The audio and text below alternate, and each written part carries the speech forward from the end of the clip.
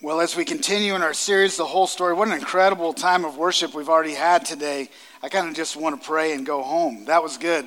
I don't want to ruin it. So if you would, turn with me to Deuteronomy 17. That's where we're going to be this morning for a bit. Deuteronomy 17, and then we'll get into the Kings today. Before we get into the message, I wanted to give you an update. So last week we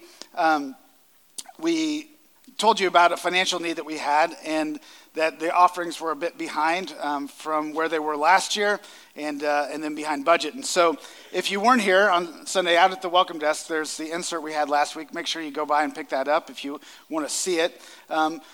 So our budget total that we want to get to every week in offerings is $38,000. And so we made a challenge that we wanted to reach $150K by May 20th. And we're going to have a special offering on May 20th to kind of make up above offering. And so last week, good news, we had a total offering of $84,000 last week. Praise God. So I don't know if you heard that. That was $84,000. That was like 3 times what our offerings have been. And so that puts us $45,644 and 73 cents. We're very specific on this slide. That's 30.4% of our goal. So we're the third of the way of getting to that 150,000. So this is the big celebration for me. The big celebration is last week some people heard from God, and he told them to give. And they responded in obedience and gave. And to me, I think this is the win of giving, is when God speaks to us and gives us dollar amounts and we say, God, that seems like a lot, or that seems hard, and we give. And so what the challenge was last week was simply this: give faithfully and give sacrificially. And whichever of those God's speaking to you about, just do what he says. And I believe if we all do what he says, we're all going to be good. So praise God for what he's done. What he is doing here at North Canton, and excited to see all that's ahead this week and especially May 20th to see how he comes through. So Deuteronomy 17 is where we'll be at this morning.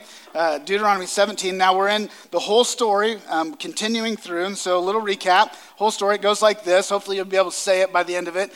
Creation, God creates all things. Patriarchs, Abraham, Isaac, and Jacob. Exodus, Moses takes the people God takes the people through Moses out of captivity, across the Red Sea, into their wanderings. And at the end of Moses' life, he dies and then rises up Joshua, and they have conquest, and they take lands and tribes that God had promised them.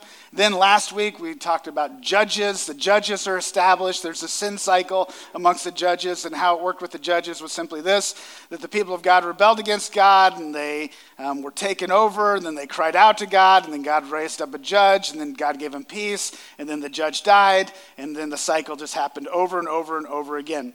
And so just real quick again: creation, patriarchs, Exodus, conquest, judges, now kings. Now kings are established, and so in this, and kind of to set up our time together, and Deuteronomy 17 is going to give in the law what it meant to be a king. And if the people of Israel wanted a king, this is how the king must go about business. And so that's what we're going to read in just a second.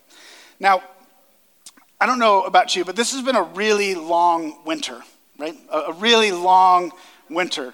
I had to like lock down a vacation for the summer because I think my wife was just going to leave Northeast Ohio this winter, and so it's been a long winter. But life is kind of like that. Maybe some of you in the seasons of life, if we have seasons of life, and we kind of articulate them like summer, fall, winter, spring. For some of you, I know for me, there's been seasons where the winter just seems really long. And you're kind of longing for springtime, that life will come and new life will come, and there will be a season of peace and rest and warmth. Now, I believe in the kings. One of the things that we see is we have the privilege of seeing the span of 3 kings that we'll look at this morning, the span of their life. And we'll see the seasons of their life. We'll see seasons of faithfulness. We'll see seasons of great disobedience. We'll see seasons of repentance. We'll see seasons, and then as we look at all their seasons of life, we can make some assessments. And in those assessments, we can kind of say these are the lessons we learn from these kings, of how they obeyed, they disobeyed God, how they rebelled against God, how they were faithful to God, how they loved God, how they pursued God.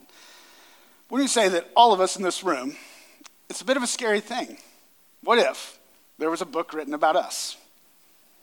And all the seasons of our life, all the inner thoughts, all the actions were laid bare on the table. Did anybody just get like scared inside? Like, that sounds like the worst book ever. If it was all laid bare, what would be true of us? So the Word of God is amazing in this way. Is the truths of God are revealed through men. And the truths about who God is and how he acts and his law and keeping it and faithfulness, it's seen. And so we see the span of these lives. So seasons will come and go, right? But in all seasons, God is asking us, whether it's winter, whether it's spring, whether it's summer, whether it's fall, to be faithful. And I'll just tell you, one of my takeaways from being in kind of all the kings this week has been this, that it seems to me like in winter, some are really unfaithful. But it seems like summertime is actually where there's the most unfaithfulness. Not at war, but when life is all good and everything's happening and nothing needs to be done. It seems like people grow really lax in faithfulness. And we see this with the king. So let's stand together in honor and reverence of reading God's word. Let's read Deuteronomy 17, 14 through 20. Which reads, again, this is the law written by Moses, that this was going to happen someday, and so this is what a king should be about. So when you come to the land that the Lord your God is giving you, and you possess it and dwell in it, and then say, I will set a king over me like all the nations that are around me. And you may indeed set a king over you whom the Lord your God will choose. Just so you know, God knows what's coming. He speaks clearly to what they're going to do. So, one from among your brothers, and you shall set as king over you. You may not put a foreigner over you who is not your brother. Only he must not acquire many horses for himself or cause the people to return to Egypt in order to acquire many horses, since the Lord has said to you, you shall never return that way again. And he shall not acquire many wives for himself, lest his heart turn away, nor shall he acquire for himself excessive silver and gold. And when he sits on the throne of his kingdom, he shall write for himself in a book a copy of this law approved by the Levitical priests. So the law, Genesis, Exodus, Leviticus, Numbers, Deuteronomy. Approved by the Levitical priests. And it shall be with him, and he shall read in it all the days of his life, that he may learn to fear the Lord his God by keeping all the words of this law and these statutes and doing them, that his heart may not be lifted up above his brothers, and that he may not turn aside from the commandment either to the right hand or to the left, so that he may continue long in his kingdom, he and his children in Israel. Father, would you illuminate your word to us today? Lord, would you teach us in greater ways what it means to be faithful to you, to love you, to cherish you in all seasons of life, that you might be honored by us, your people. Father, be with us, we ask in Jesus' name. Amen. You may be seated. So this morning, as we look at this text, just first things first, the wisdom of God is displayed. The wisdom of God is displayed through his word. Say that again. The wisdom of God is displayed through his word. Knowing, loving, and obeying the word of God protects God's kings and God's people from willful disobedience. So say that again. The wisdom of God is displayed through his word. Knowing, loving, and obeying the word of God protects God's kings and God's people from willful disobedience. So knowing, right? Knowing God's word. This is seriously seeking the revelation of God with our lives. Loving, desiring it in our lives, obeying it, taking action upon it. And so God's word reveals a specific commandment to these kings. Just list them out to you. There's 6 commandments he makes in Deuteronomy 17. First is not a foreigner. He must be among the brothers, must be an Israelite. Can't return to Egypt for army, horses, chariots. Can't go back, army, horse, chariots. This isn't what it's about, right? Don't gain these things. Not have many wives. not amass great wealth, gold and silver, committed to God's word, to being a biblically literate person, knowing who God is and how he's acted in history, carrying it with him, meditating on it day and night. And he must be committed to remaining a humble leader, not rising above, but consistent in humility. And so where we see the kings, so what we're going to look at is Saul, David, and Solomon. So Saul, David, and Solomon. Now, if you've studied any of these men, they're a bit complex characters, especially all of them are, but especially Saul and Solomon are very complex characters in Scripture. And so where we find this is 1st and 2nd Samuel, and then 1st Chronicles and 2nd Chronicles 1 through 9, 1 Kings 1 through 11, and Psalms, Proverbs, Song of Solomon, and Ecclesiastes. So this is where these kings and their writings are going to be found. So the storyline of where we find ourselves, so there's a last judge and prophet that we didn't speak about last week, and his name is Samuel. Now Samuel is this incredible prophet of God who was faithful all of his life. His mother is Hannah, Eli's son. In all his days he served God. He did not defraud the people. He was a holy man consecrated to God. Even at one point toward the end of his life, he asked the people, he said, "Have I defrauded you in any way? Please tell me." In this moment of Samuel was this, I want to live upright before the Lord. If there's any way that I haven't, please reveal it to me. Bit of a scary thing, isn't it? Gather your friends and family around and say, if I've defrauded any of you, please tell me. Do that at Thanksgiving next year. See what happens, right? The airing of grievances at the table. And so all his days, right, he served the Lord. He didn't defraud his people. He was a holy man, consecrated to God. In his day, the people of Israel, they again found themselves in trouble. And although he was a great prophet, and although he was a man of the law, and he was a man who led the people, they found themselves in trouble. And this is where the people began to cry out, and they wanted a king. And so the people cried out, and they wanted a king. And so it says this in 1 Samuel 10, verse 19. Here, just listen with me. It won't be on the screens. It says, "But today you have rejected your God who saves you from all your calamities and all your distresses. And you have said to him, 'Set a king over us.'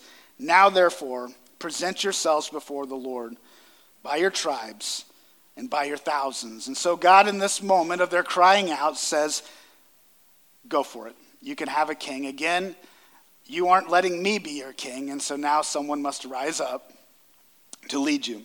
So the first thing that we see in the person of Saul was that he was the king people wanted. The king people wanted. So if you're following with me, you can fill in. So the king people wanted Saul. Now, Saul was handsome. He was of wealth. He came from money. He was tall. It even spoke about how broad his shoulders were. That he was impressive, that there was not a more beautiful man in all of Israel, which doesn't sound that impressive the way I just said that. And so there's a note in this of what people want and what God wants. And there's a differentiation in kings. See, man sees the outside, God looks at the heart. And the people of Israel saw the outside and said, that's the kind of man we want. And Saul was the king people wanted. So what we also see is that in this, the people are given over. Saul is anointed by Samuel as king. So Saul, in his wickedness, was used by God. And so another truth about God in this is that wicked people are used by God for his divine purposes. So Saul did not know God's word. He didn't apply it. He didn't live by it. And we see this, that even at one point, Samuel hadn't showed up to the party soon enough. And so Saul just says, I'll offer the sacrifice. And Samuel shows up and kind of screams, what are you doing? How have you done this? You have consecrated, desecrated one of the most sacred things in God's law. Saul's rebellion led him to torment. David, the son of Jesse, is going to come into his presence, and he's going to become his armor bearer in his life and his personal musician. He's like my Micah, right? Like this. He sings me songs, makes me happy, right? So in this that was weird. And so we know some of these stories, right? These profound stories. We're going to talk more about it with David, but he comes David and Goliath, right? David and Goliath, and David will take out Goliath, and the people will sing, right? And they sing this, Saul has struck down his thousands, and David his 10,000s. And when people sing this message, Saul is going to become demented. I mean, he's going to come to this place of where he's tortured, that they love David more than him. And in this, he's going to begin to pursue killing David for 13 years. And he'll even do it with his own daughter. He gives Michal over to him. And Saul was paranoid, right, of his popularity. He wanted him gone, dead, and would spend, again, 13 years trying to kill him. So what happens with Saul is Saul, at the end of his life, he's fighting alone without God. At this point, his tormented soul has come to a place where God has departed from him because of his disobedience. Saul fights alone and dies by his own sword after being wounded. So Saul, the lessons we learn is Saul refused to humble himself, to be led by God's word. He misused power, and his emotions ruled his life. So say it again about Paul. Saul refused to humble himself. He refused to be led by God's word. He misused power, and his emotions ruled his life. See, when we live in disobedience to God, we will suffer, and so will all those around us. When we refuse to humble ourselves, when we refuse to be led in obedience to God's word, when we misuse power in our lives, and when we allow our emotions to rule our lives. It's the second king, the shepherd king, David. The shepherd king, David. So in 2 Samuel, we see David, right? David has a rise, and he's living, again, much of his life alongside of Saul before Saul passes away. And David's rise was he was the youngest of 7 boys, his poor mother, right? He was a shepherd, but don't think of like this docile shepherd. I love some of these things about David. He killed lions and bears. Like this is, oh my, right? Like this is incredible about David is he literally like protected sheep by killing the wild animals around him. David doesn't look like a king. He's short in stature. He was a shepherd. He was cast aside. He didn't come from the same lineage or line of just human standing as Saul did. But he was anointed by Samuel to be king. Before Goliath, before all these things, he was anointed in this way. See, God's plans are not typically fulfilled in the snap of a finger, but are realized in time. And we see this with David's life. That he was anointed to be king, but it didn't come to realization for years and years to come. See, God's plans are not typically fulfilled in the snap of the finger, but are realized in time. And patience and faithfulness, they shape us for these greater things he's anointed us for in life. So David becomes an armor bearer for Saul. And in this also, David takes out Goliath. This young boy goes down to the Philistine, the man that no one else could take out. And David, with a slingshot, if you've been in a Sunday school class, this is like the lesson. He takes his slingshot, he whips it around, he throws a stone, he kills Goliath, everyone cheers, and then they sing the praises of David. Saul killed thousands, David killed 10,000s.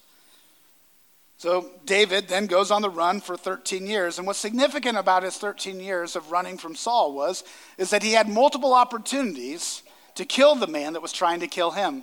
Even at one moment in time, David was in a cave. And while he was sitting in that cave, Saul was right before him. And all the men that were with David were like, this is it. Now's your chance. And he said, the Lord's anointed is not for me to take out. And David cut a little bit of his robe off just for proof. He was there. He could have done it. And later it would have great impact. So Saul dies. David becomes king. David then leads Israel successful in many battles. He's a warrior. Prepares for the temple to be built for God. He couldn't build the temple, right? Because he was a warrior. So God says, your son is going to do this. You prepare the temple to be built. So now David had some issues, right? And some of the issues that David faced were, one, the Philistines had got the Ark of Covenant, and David wanted to bring the Ark of the Covenant back so that it could be in the temple when the temple was erected. And so they got the Ark back, and David, what he did is instead of following the law of God, he put the Ark in an ox cart just like the Philistines had done. And in this, again, David's disobedience to the law and the word of God causes people harm and even death, which is actually a principle. We hurt people when we don't follow the law of God. And so David, he then puts it in the house for 3 months, and he brings it in to town. And this is this moment where David brings the ark into town. The people of Israel have the ark back. David is excited. He's obeyed God. The presence of God is with him. He begins to dance in the streets. Right, he's dancing in the streets and prays to what God has done. And his wife, Michal, she looks down at him and she is disgusted at how he is acting, because he's acting like a fool.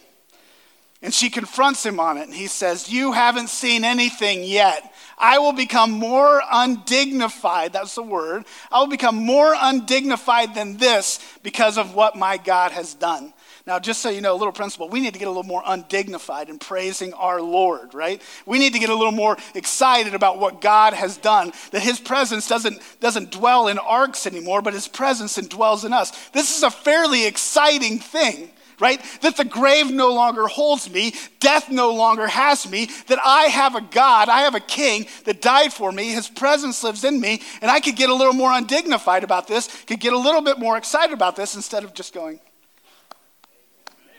Praise God, right? Amen, right? This is an incredible thing.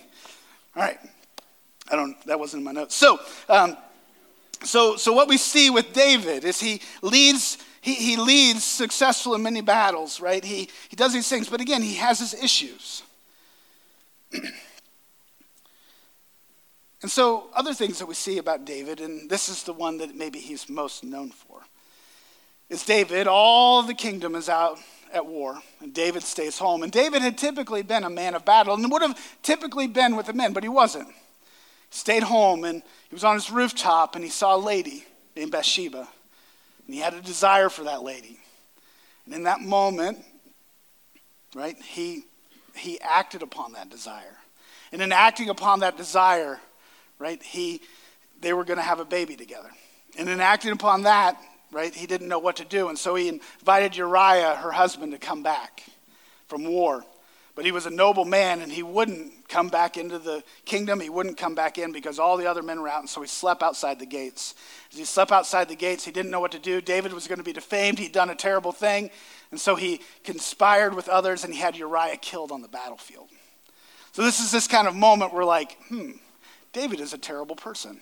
Right? I mean, this is this terrible instance in his life of something that he did that has a terrible instance in his life. But here's the heart of David. Psalm 51 is this moment where David realized what he had done. He realized how he had defamed God. He realized what he'd done, and he cries out to God in this way. "Have mercy on me, O God. According to your steadfast love, according to your abundant mercy, blot out my transgression. Wash me thoroughly from my iniquity and cleanse me from my sin. For I know my transgressions, and my sin is ever before me. Against you and you only have I sinned and done what is evil in your sight, so that you may be justified in your words and blameless in your judgment. Behold, I was brought forth in iniquity, and in sin did my mother conceive me. Behold, you delight in truth in the inward being, and you teach me wisdom in the secret. Purge me with hyssop, and I shall be clean. Wash me, and I shall be whiter than snow. Let me hear joy and gladness. Let the bones that you have broken rejoice. Hide your face from my sins, and blot out all my iniquities. Create in me a clean heart, O God, and renew a right spirit within me. Cast me not from your presence, and take not your Holy Spirit from me. Restore to me the joy of your salvation, and uphold me with a willing spirit. Then I will teach transgressors your ways, and sinners will return to you. Deliver me from the blood guiltness, O God of my salvation, and my tongue will sing aloud of your righteousness. O Lord, open my lips and open my mouth. I will declare your praise, for you will not delight in sacrifice, or I would give it. You will not be pleased with a burnt offering. The sacrifices of God are a broken spirit and a broken and contrite heart. O God, you will not despise. This moment, David is greatly broken, and he repents before God. And God brings forgiveness into David's life. Now out of David and Bathsheba will come a man. Will be born. His name is Solomon, who will be in the bloodline of Jesus, which is this other incredible thing about our God, is that he proves to us, even in his own lineage, that the broken and the hurting and those that are the most unlikely can be a part of my kingdom. So in this, we see that David, again, he leads his people in successful battles. He prepares the temple to be built for God. He appoints Solomon to reign. What we see is that David was not a perfect man, but he turned to God throughout his life in faithfulness and trust, even in his unfaithfulness, would turn to God in great grief and repentance and find restoration, yet suffer the consequences in many ways throughout his life. Then comes his son, Solomon. So the last united king, Solomon. The last united king, Solomon. So in the last united king, he is the son of David and Bathsheba. Solomon is going to write 3 books of the Bible: Song of Solomon, Ecclesiastes, and much of Proverbs. It's thought, not necessarily known, that when he was young, he wrote Song of Solomon. When he was middle-aged, he wrote Proverbs. And as he was dying in his old age, he wrote the book of Ecclesiastes. He reigned for 40 years. And what we see about Solomon is early in his life, he sought after God and requested wisdom from God, and received it, and much wealth. The kingdom was relatively at peace throughout his reign, and his kingdom was shockingly ordered well, and his wisdom was legendary, and still is to this day. Through Solomon, we learn he kind of gives the Proverbs, right? These axioms of life, this wisdom, these truisms that live. It's like Proverbs 28:13. Truth. Whoever conceals his transgression will not prosper, but he who confesses and forsakes them will obtain mercy. Right? These truths in life, I've seen it play out over and over in my own life and in the life of others. Whoever conceals his transgressions will not prosper. Have you ever had that moment in your life where you think, I'm just not going to tell everyone, and we're just going to forget about it and hope it all goes away? That's a wonderful thought. But it's not real. You can't forget about it, and it doesn't just go away. And it festers, and it grows, and it compounds, and it festers, and it grows, and it compounds. But he who confesses and forsakes them will obtain mercy. We don't obtain mercy in hiding. We find mercy in confessing. We find life in confessing. And through Solomon's life, he'll have all of these kind of axioms, these kind of truths that are just true. I don't care who you are, where you live, they're true. God's word is true. And in this book of Proverbs, there are truths. And so I know some people that do this. They read one proverb a day, and they've been doing it their whole life. It's basically a month's worth, and just read them, apply them to your life. It's a book of wisdom. So what we see with Solomon is he built the temple according to David's instructions, but he had many wives, 700 wives, 300 concubines. That sounds like a nightmare. And led into public idolatry by foreigners, right? And so at the end of his life, he started well, but as Solomon began to end his life and went toward the end of his life, again, he had many wives. He was led into public idolatry by foreigners, and he had departed from God. 1 Kings 11:9 and 10 says this, and the Lord was angry with Solomon because his heart had turned away from the Lord, the God of Israel, who had appeared to him twice, and had commanded him concerning this thing, that he should not go after other gods. But he did not keep what the Lord had commanded. Solomon started well, yet he finished poorly.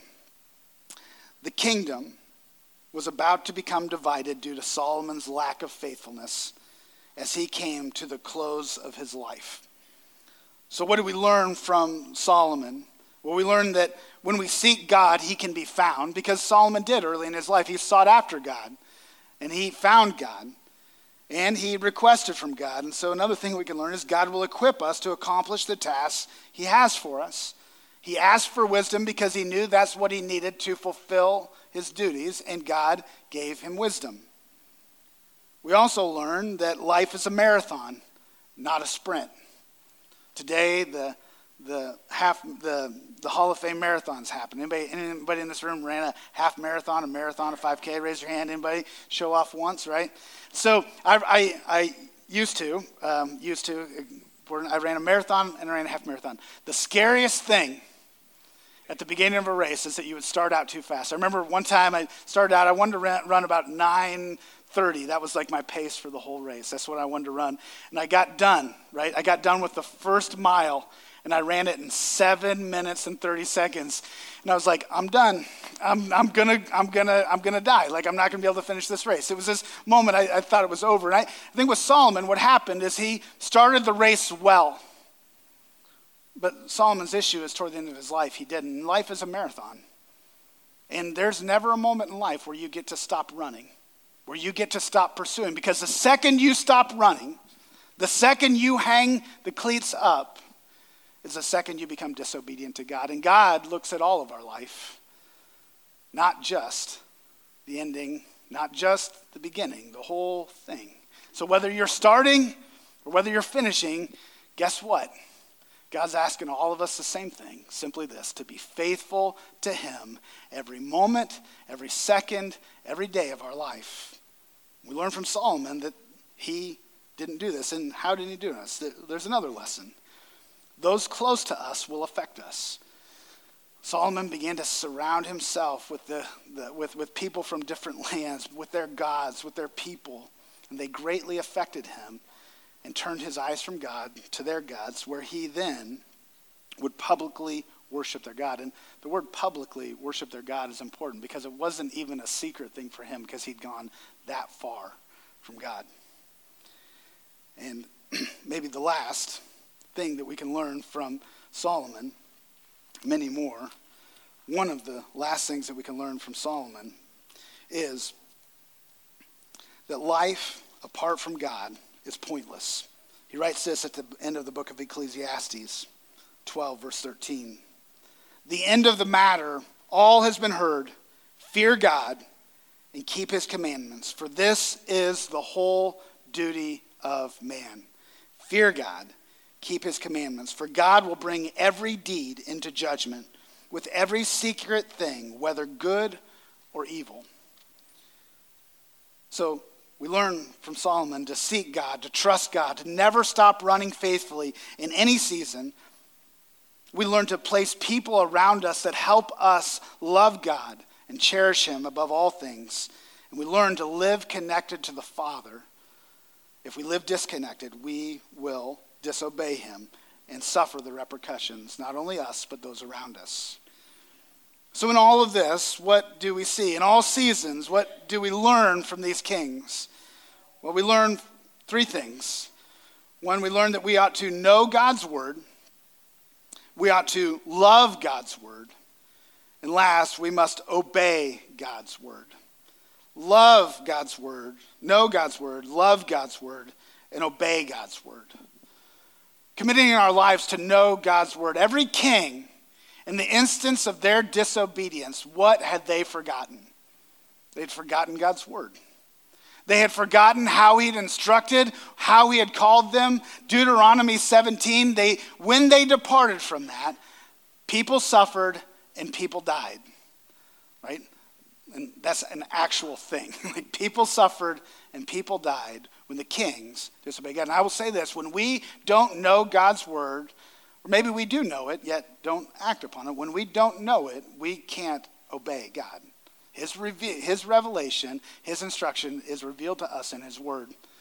But it's not just knowing it, right? David knew it, but there came seasons in his life where he didn't love God's word, right? He didn't love God's word, and he replaced a love for God's word for a love for himself and his own desires. And he chased after his own desires. Have you ever chased after your own desires in life? Raise your hand. Anybody? All right. Liars. Okay, and so, right, we've chased after our own desires in life. We've all done this. But what this text teaches, the Kings teach us, Scripture teaches us, that we ought to not just know God's word, but love it. And at the inside of love is desire. When I truly love something, I desire it. Great question to ask yourself is, what do you desire in life? To love God's word, to know God's word, to love God's word. And again, it's not enough just to know and to love, but we must obey God's word. We must act upon that which he has said, that which he has spoken, not living in rebellion, not living in willful disobedience, but living in obedience to what God has said. In all seasons, we must make this our utmost concern, and that is to know God's word, to love God's word, and to obey God's word. And in every season of life, whether it's summer, fall, winter, or spring, we can love and cherish and obey God through this. But what's the big idea? Well, I think there's a bigger story in this, and the bigger story is, see, this is the line in which we're reading, in which our Savior, Jesus, is going to come from. And in this, what we know about the kings is all of these kings were faulty. They were all failures in some sense because they were not the true king. There was a promised king. There was one to come, and his name is Jesus. See, Jesus is the better king. He is the wise one. He is the warrior shepherd. He is the one who is humble. See, David, although he was the warrior shepherd, is nothing compared to Jesus, the warrior and the shepherd, the one who will heal us and come alongside us and minister to us. Jesus is the true king. Jesus is the true shepherd. Jesus is the true warrior that took these mountains that were going to defeat us, sin, hell, and death, and he took them upon himself for us. Jesus is the true warrior. Jesus is the one who is truly wise. As he ministered on earth, everyone said, who is this man and what wisdom does he speak from? The wisdom of Jesus far outcompares the wisdom of Solomon. Jesus is the true king. Jesus, right, he was not a foreigner, he's of God. God himself stepped down. Jesus said, don't build up an army of horses and chariots. That he did not. Jesus had an army of hosts in heaven. He said, don't have many wives. Well, we are his bride, and he has one bride, and that is his people for all time and eternity. It says, don't amass great wealth of gold and silver. See, gold and silver are so invaluable in heaven, they use it as concrete on streets. Seriously. What's valuable, truly valuable, is he is rich in mercy and he is rich in grace. And these he gives out to people like David and like you and me. Jesus didn't have to be committed to God's word because he was God's word. It was inerrant. It was who he was. He was the living word come flesh. And then it says that a king must remain a humble leader. We read it this morning. He humbled himself, stepped down, and even humbled himself to death on a cross. God loved us so much that he didn't even spare his own son. Might we come under the true king? Might we know his word? Might we love his word? And might we obey his word in our lives? See, these kings, they all pale in comparison to the one true king who came and died for us. And because he came and died for us, we now have sonship. We have the ability to be the sons and daughters of God.